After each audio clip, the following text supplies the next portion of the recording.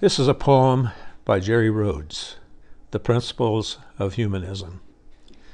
The golden rule, those with the gold shall rule, is to be replaced by those with common sense have the human votes to rule. The rest are billy goats spouting racism, socialism, capitalism, fascism, isms, when all we want is humanism. The complexities of our world, the battles for flags unfurled, is there simplicity there that can explain how to have happiness in spite of pain? Is it so hard to know, not why, but how to grow? Does it have to be deciphered by the professors of Harvard and Yale, turning the glow of life to a confused pale? Why does it have to be so hard? Why is it scientific to count cases without regard, or success dependent upon the turning of a card? Nay, that's only the human's way, wanting to impress, to assume the power and control the press. Rather than giving a simple yes, we pull it through the complexity, the cloak of complexity, watering it down with ingenuity until there's no such thing as purity, no such thing as the ease of an undeniable truth and the uncast shadow of youth that merely assumes that we have to live through monsoons and shouldn't have to control the weather or recreate the aerobics of a feather. It's not necessary to multiply, divide, and carry for the sake of making it hard, till jokers are wild, holding the wild card. With common sense and goodwill, lost to the complexities of nonsense and hell, while the soothsayers spout and the intellectuals pout about politics, climate change, tariffs, and all other indefinable events, by referring everything to an algorithm or an evangelical hymn to make sure once again that a trump card doesn't win. The other cards on the deck, dumbing down the electorate, make transparency after they inspect and keeping public opinion in check, with political talk of, now listen up while we corrupt. Free health care is a right, with costs out of sight. It's an issue, not a problem. Now listen up. Are you deaf and dumb? It's God's will for right to life, or right to choose. Black lives matter, white lives matter more. Police no more. It's a pandemic agenda of fear. Bend the curve, or death to America is near. Prayer out of the schools, free college tuition for fools. Debate away the country's fate. Unlimited minimum wage is our mission. Maximum wage is an evil invention. Public officials are above reproach. The president's a lousy coach. White supremacy must be erased. Attacking history with statues debased. Marching for a peaceful cause is gone. Take it even though it's wrong. It's the media's fault that injustice is a mess, and our forefathers' reparation must invest. Read my lips. It's a culture of violence, vulgarity, and excess. While the ACLU says let the flag burn, and there's no need to stand up for the anthem or Fort Bragg, and our sports celebrities and billionaires demand respect for the excesses they expect. With a Congress divided by two parties but frozen by one sin, it takes money to win. Driven by gridlock, faking a goal that they covet America's soul. What happened to common everyday horse sense, sharing of our wealth that's gambled away on dollars and nonsense? Oh, for the 40s and 50s when a dollar was gold and patriotism never grew old. Purchasing votes with good old common sense, CENTS, instead of debt, bitcoins, and fingerprints. Doing away with all those isms with the principles of humanism. Today, we shall rise and tear down that wall of violence, vulgarity, and excess with a nonviolent culture of love and peaceful coexistence with justice and freedom for all. For divided, we will fall. From the book, The American Enterprise, manifesto proposing a third party of humanism.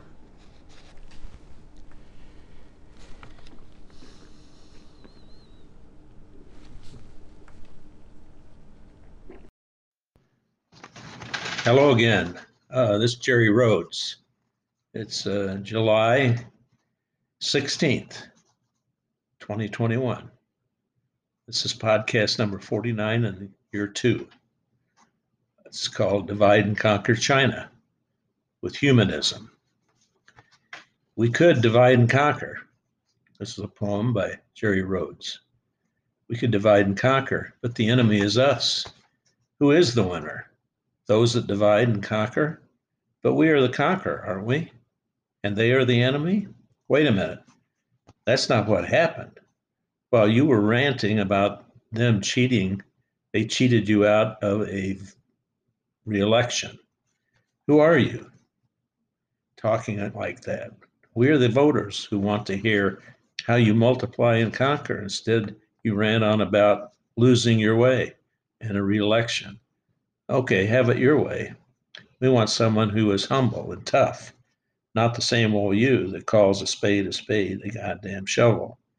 Is that what you mean? Or is it what you believe? Sitting in the dugout with a pout, as the conqueror, a woke discard, divides your supporters into a loser's band, using the divisor as a winning hand. It's what I call Trump's fall from power and Biden's ascension to Conqueror. This reenactment of the current political war between the two-party establishment over who will rule under the golden rule of politics. Those with the gold shall rule forever. Since 1776, America is ruled by one or two parties. One of two parties, Republicans or Democrats.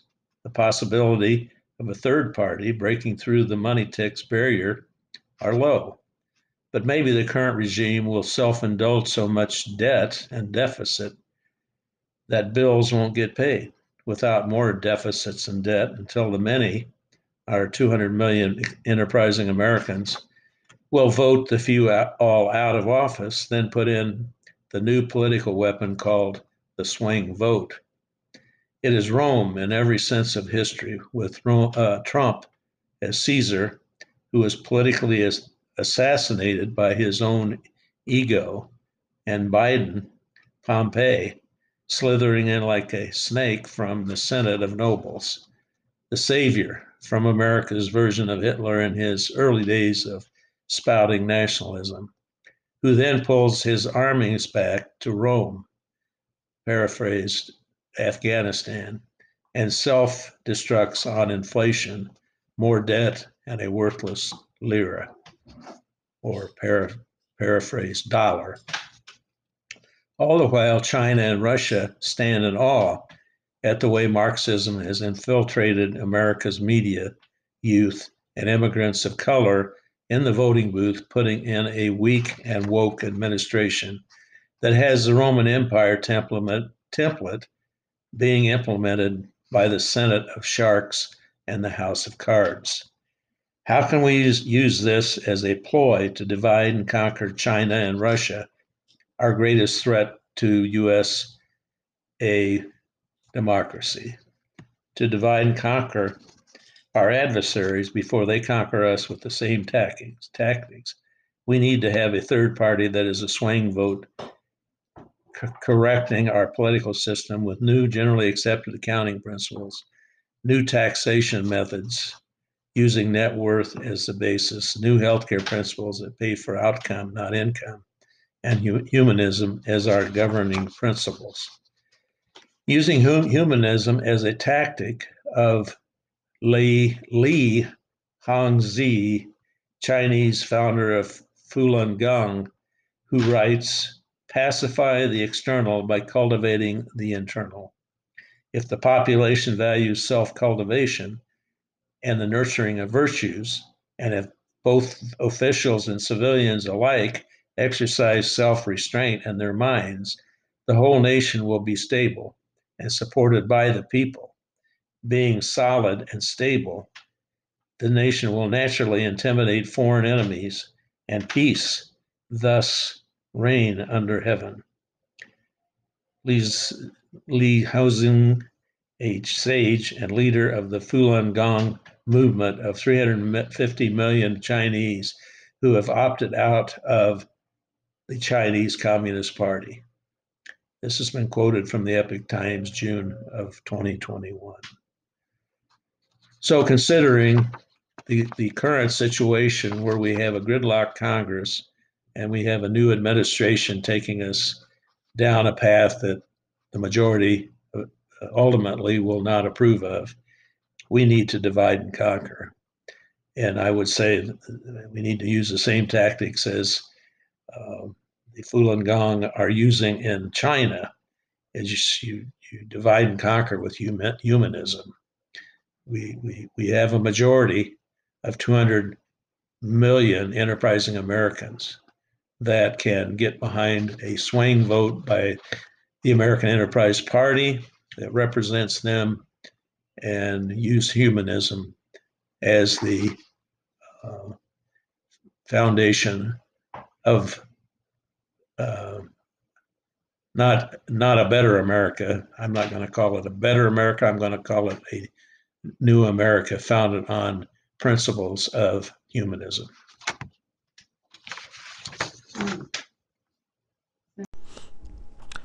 This is a poem from my book, The American Enterprise Manifesto.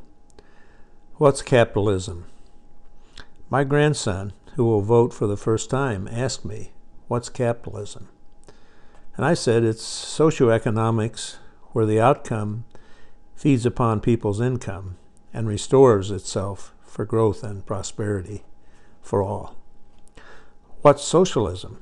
It's socioeconomics where the outcome feeds upon its followers and kills initiative, growth, and prosperity.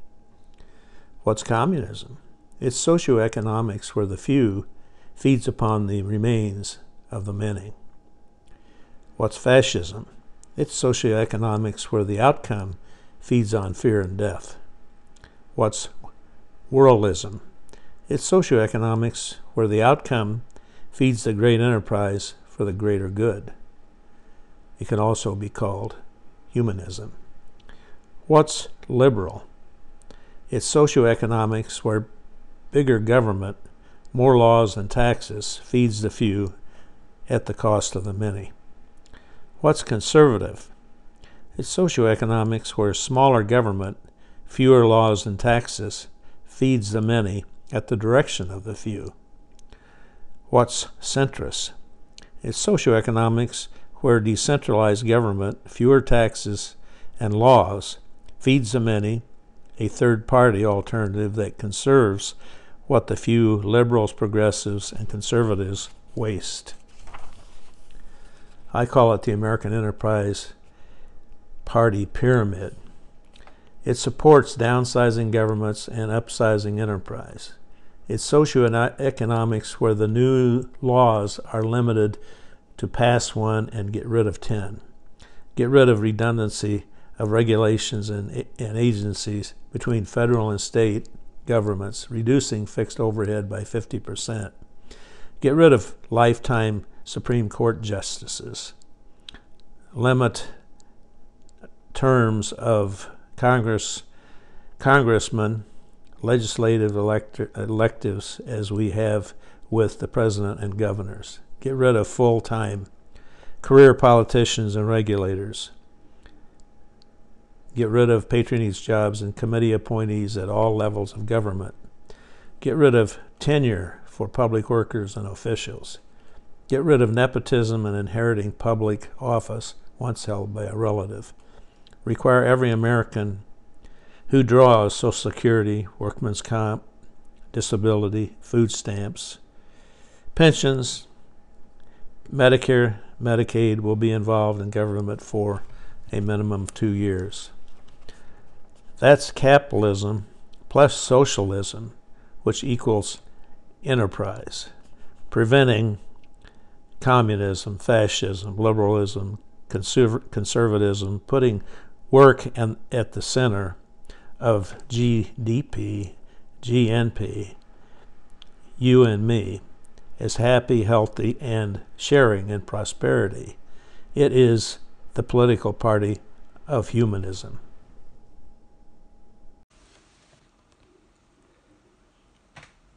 This is a poem I wrote for the book, The American Enterprise Manifesto. It's called Inflation, Deflation, Stagnation. Simple economics is never simple. It's an imposing dimple. So keep it simple, Simon, or suffer an infested pimple. Inflation. It's paying more and getting less. I see it when I pass the gas station. I see it when I get my spendable ration. I see it when I read about the nation. More inflation. Getting less and wanting less. I can't view it with elation, nor can I understand its creation, but I'm suffering from its impregnation. More inflation. They say it's an expectant economy's gestation, a dollar chasing frustration, and government spending sensation in the name of a political indigestion. Less inflation. Maybe it's just a result of my faulty expectation that my welfare check comes from excess taxation, and my personal accounts don't contribute to stagnation. A pregnant economy due to excess consumption and not managing the business gestation with a buying and borrowing obsession, which means it's our personal responsibility to manage our business and affairs for maximum return, so government doesn't destroy initiative just to be taxed for what we earn. Deflation. A pregnant economy due to excess consumption and not managing the business gestation with a buying and borrowing obsession, which means it's our personal responsibility to manage our enterprise and affairs for maximum return, so government doesn't destroy initiative just for what we used to earn. What does GNP mean? It means growth was good, nation was strong, profits were earned. Now, GDP. Government can't save us, dollar value is down, plunging us into endless debt. Deflation is primarily due to the Federal Reserve monetary policies and interference with member bank discount rates, sinking the subprime markets and the value of the dollar. So now we get to stagnation. Spending less and getting less quality is when the government gives away too much, controls lives with a tax crunch, telling everyone what they should eat at lunch, and runs everything on an academic hunch.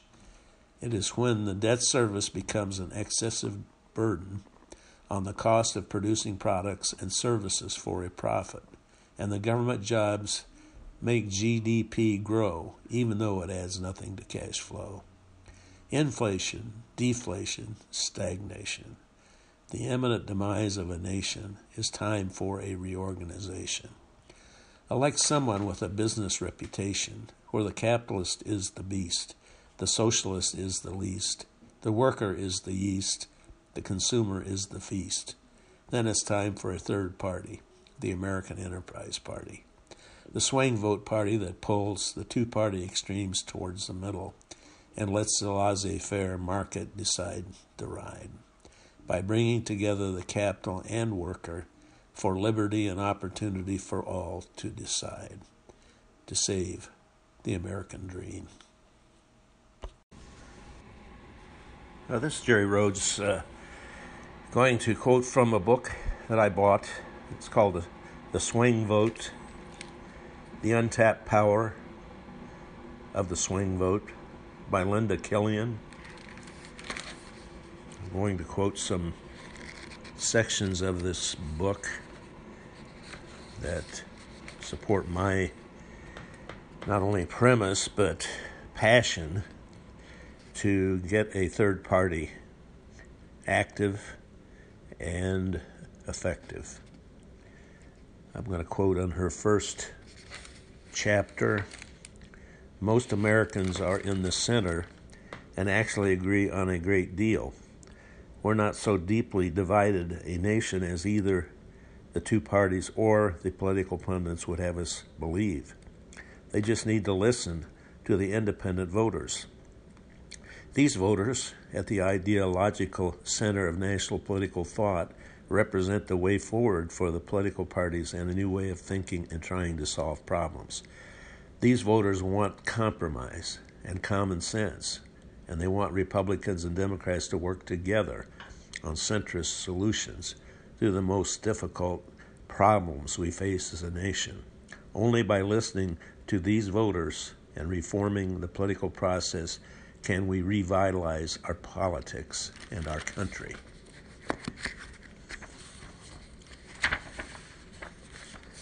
I quote from Chapter 3. A great many people are struggling on how to fix our broken system. There are a lot of good ideas out there, including demanding more civility from our officials and the media, reducing the power of money in politics and the influence of lobbyists and special interests, increasing the number of competitive congressional and state legislative districts, which would encourage more centrist candidates to run for office, and opening up the primary process in all 50 states to independent or, in my proposal, American enterprise voters. But unless independent voters push for these reforms, they are unlikely to happen. The political parties caught in a never-ending loop of finger-pointing, blaming each other, and trading power don't seem willing or able to change things.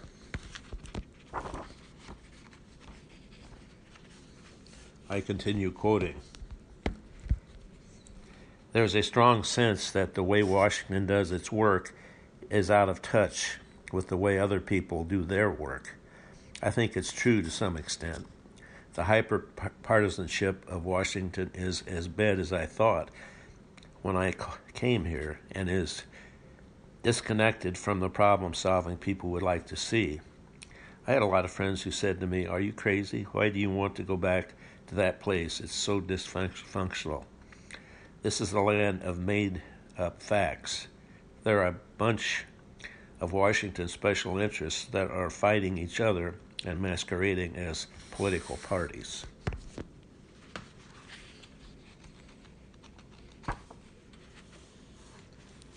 I continue to quote from the swing vote. Unfortunately, Congress doesn't seem to be able to deliver on that promise.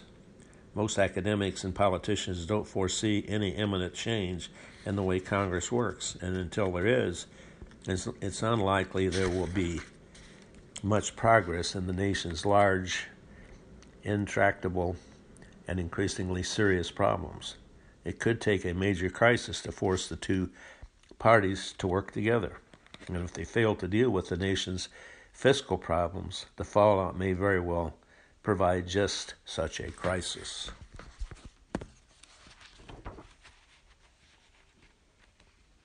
I continue to quote.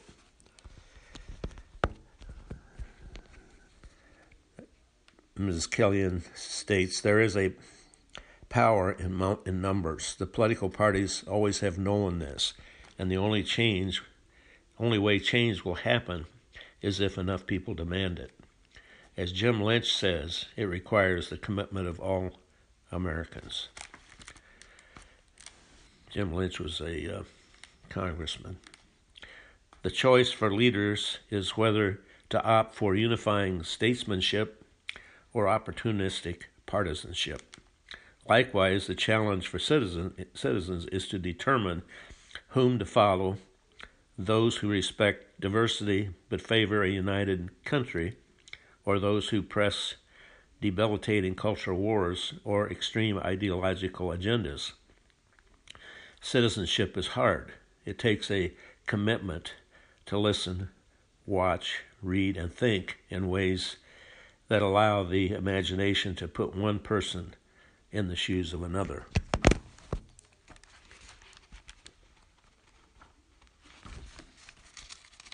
I continue to quote. On June 17th, 1825, 50 years to the day after the Battle of Bunker Hill, the first major battle in the Revolutionary War, Daniel Webster spoke at the ceremony to lay the cornerstone for the Boston Monument that commemorates that battle. Let our age be the age of improvement, Webster said. Let us develop the resources of our land, call forth its powers, build up its institutions, promote all its great interests, and see whether we also in our day and generation may not perform something worthy to be remembered. Let our age be the age of improvement. Let us vow to address our most pressing problems and move ahead as a nation. We can do it together, says Linda Killian as the final words in her book, The Untapped Power of Independence and the Swing Vote.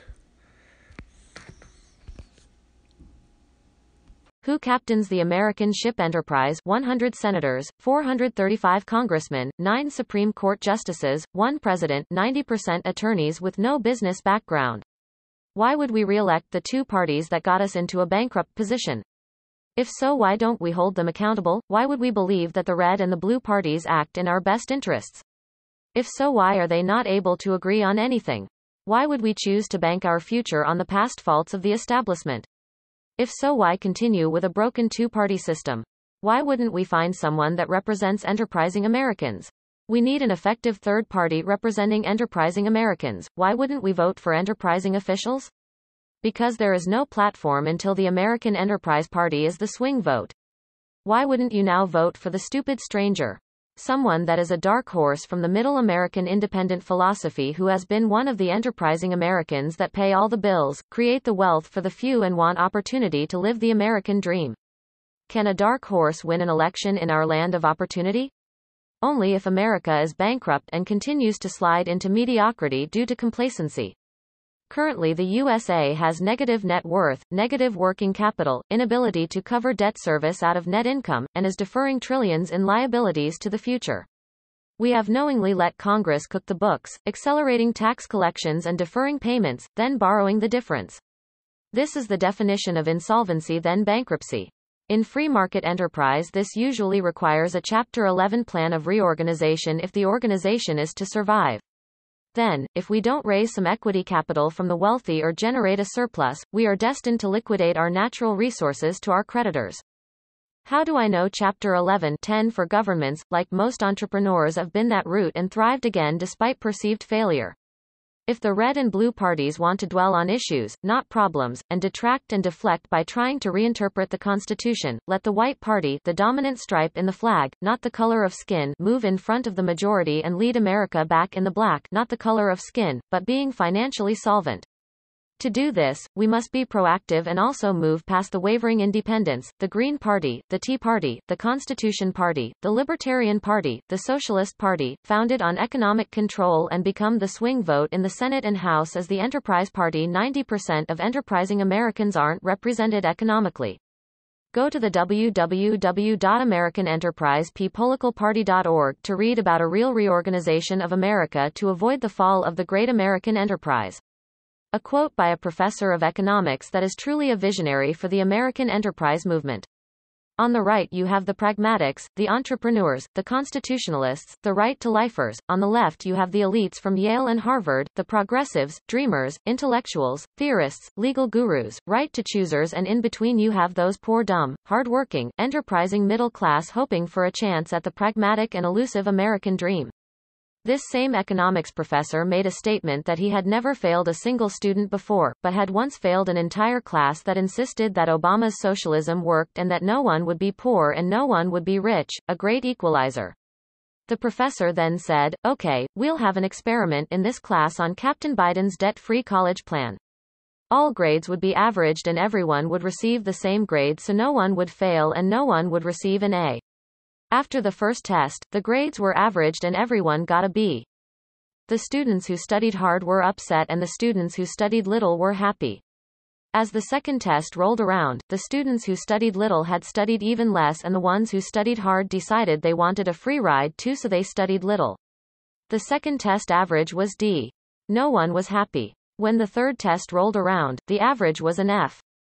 As the tests proceeded, the scores never increased as bickering, blame and name-calling all resulted in hard feelings and no one would study for the benefit of anyone else. All failed, to their great surprise, and the professor told them that socialism would ultimately fail because when the reward is great, the effort to succeed is great, but when government takes all the reward away, no one will try or want to succeed. Free college be damned. As the late Adrian Rogers said, you cannot multiply wealth by dividing it. This is Jerry Rhoads, going to quote from a book that I bought. It's called The Swing Vote, The Untapped Power of the Swing Vote by Linda Killian. I'm going to quote some sections of this book that support my not only premise but passion to get a third party active and effective. I'm going to quote on her first chapter. Most Americans are in the center and actually agree on a great deal. We're not so deeply divided a nation as either the two parties or the political pundits would have us believe. They just need to listen to the independent voters. These voters, at the ideological center of national political thought, represent the way forward for the political parties and a new way of thinking and trying to solve problems. These voters want compromise and common sense, and they want Republicans and Democrats to work together on centrist solutions to the most difficult problems we face as a nation. Only by listening to these voters and reforming the political process can we revitalize our politics and our country.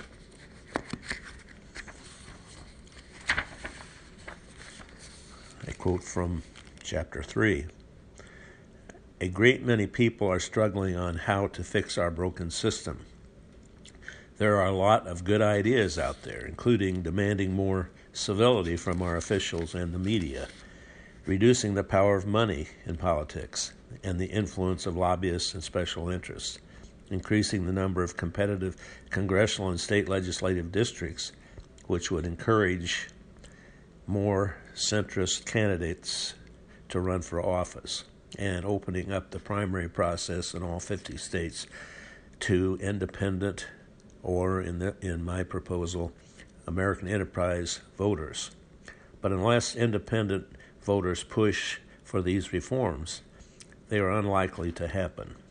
The political parties caught in a never-ending loop of finger-pointing, blaming each other, and trading power don't seem willing or able to change things.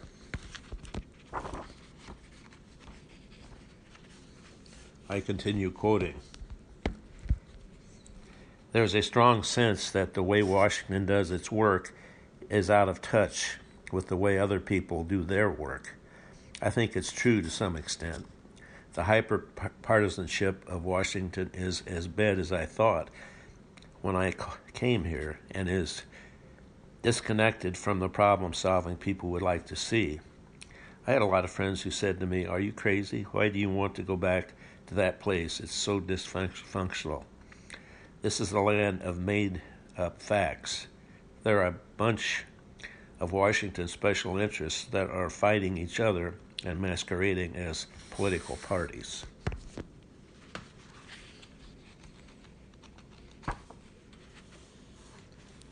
I continue to quote from The Swing Vote. Unfortunately, Congress doesn't seem to be able to deliver on that promise.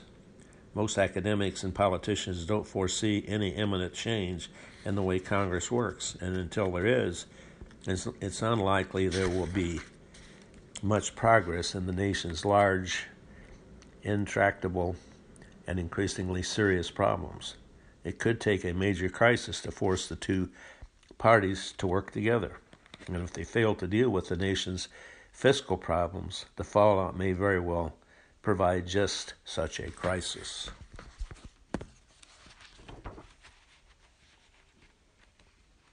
I continue to quote.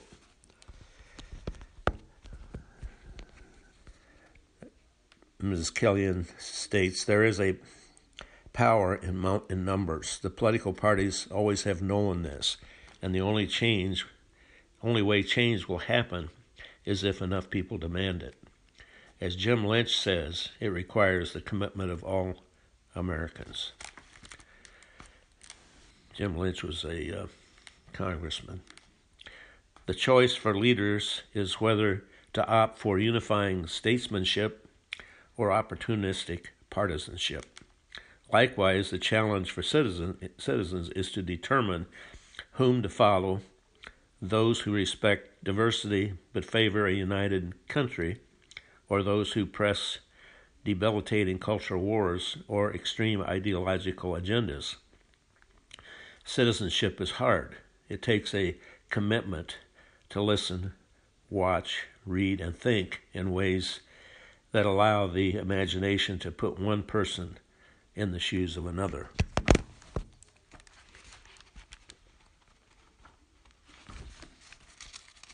I continue to quote.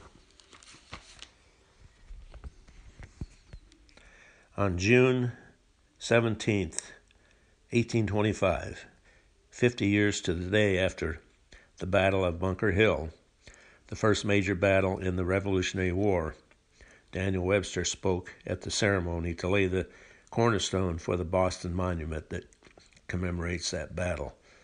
Let our age be the age of improvement, Webster said. Let us develop the resources of our land, call forth its powers, build up its institutions, promote all its great interests, and see whether we also in our day and generation may not perform something worthy to be remembered. Let our age be the age of improvement. Let us vow to address our most pressing problems and move ahead as a nation. We can do it together, says Linda Killian as the final words in her book, The Untapped Power of Independence and the Swaying Vote.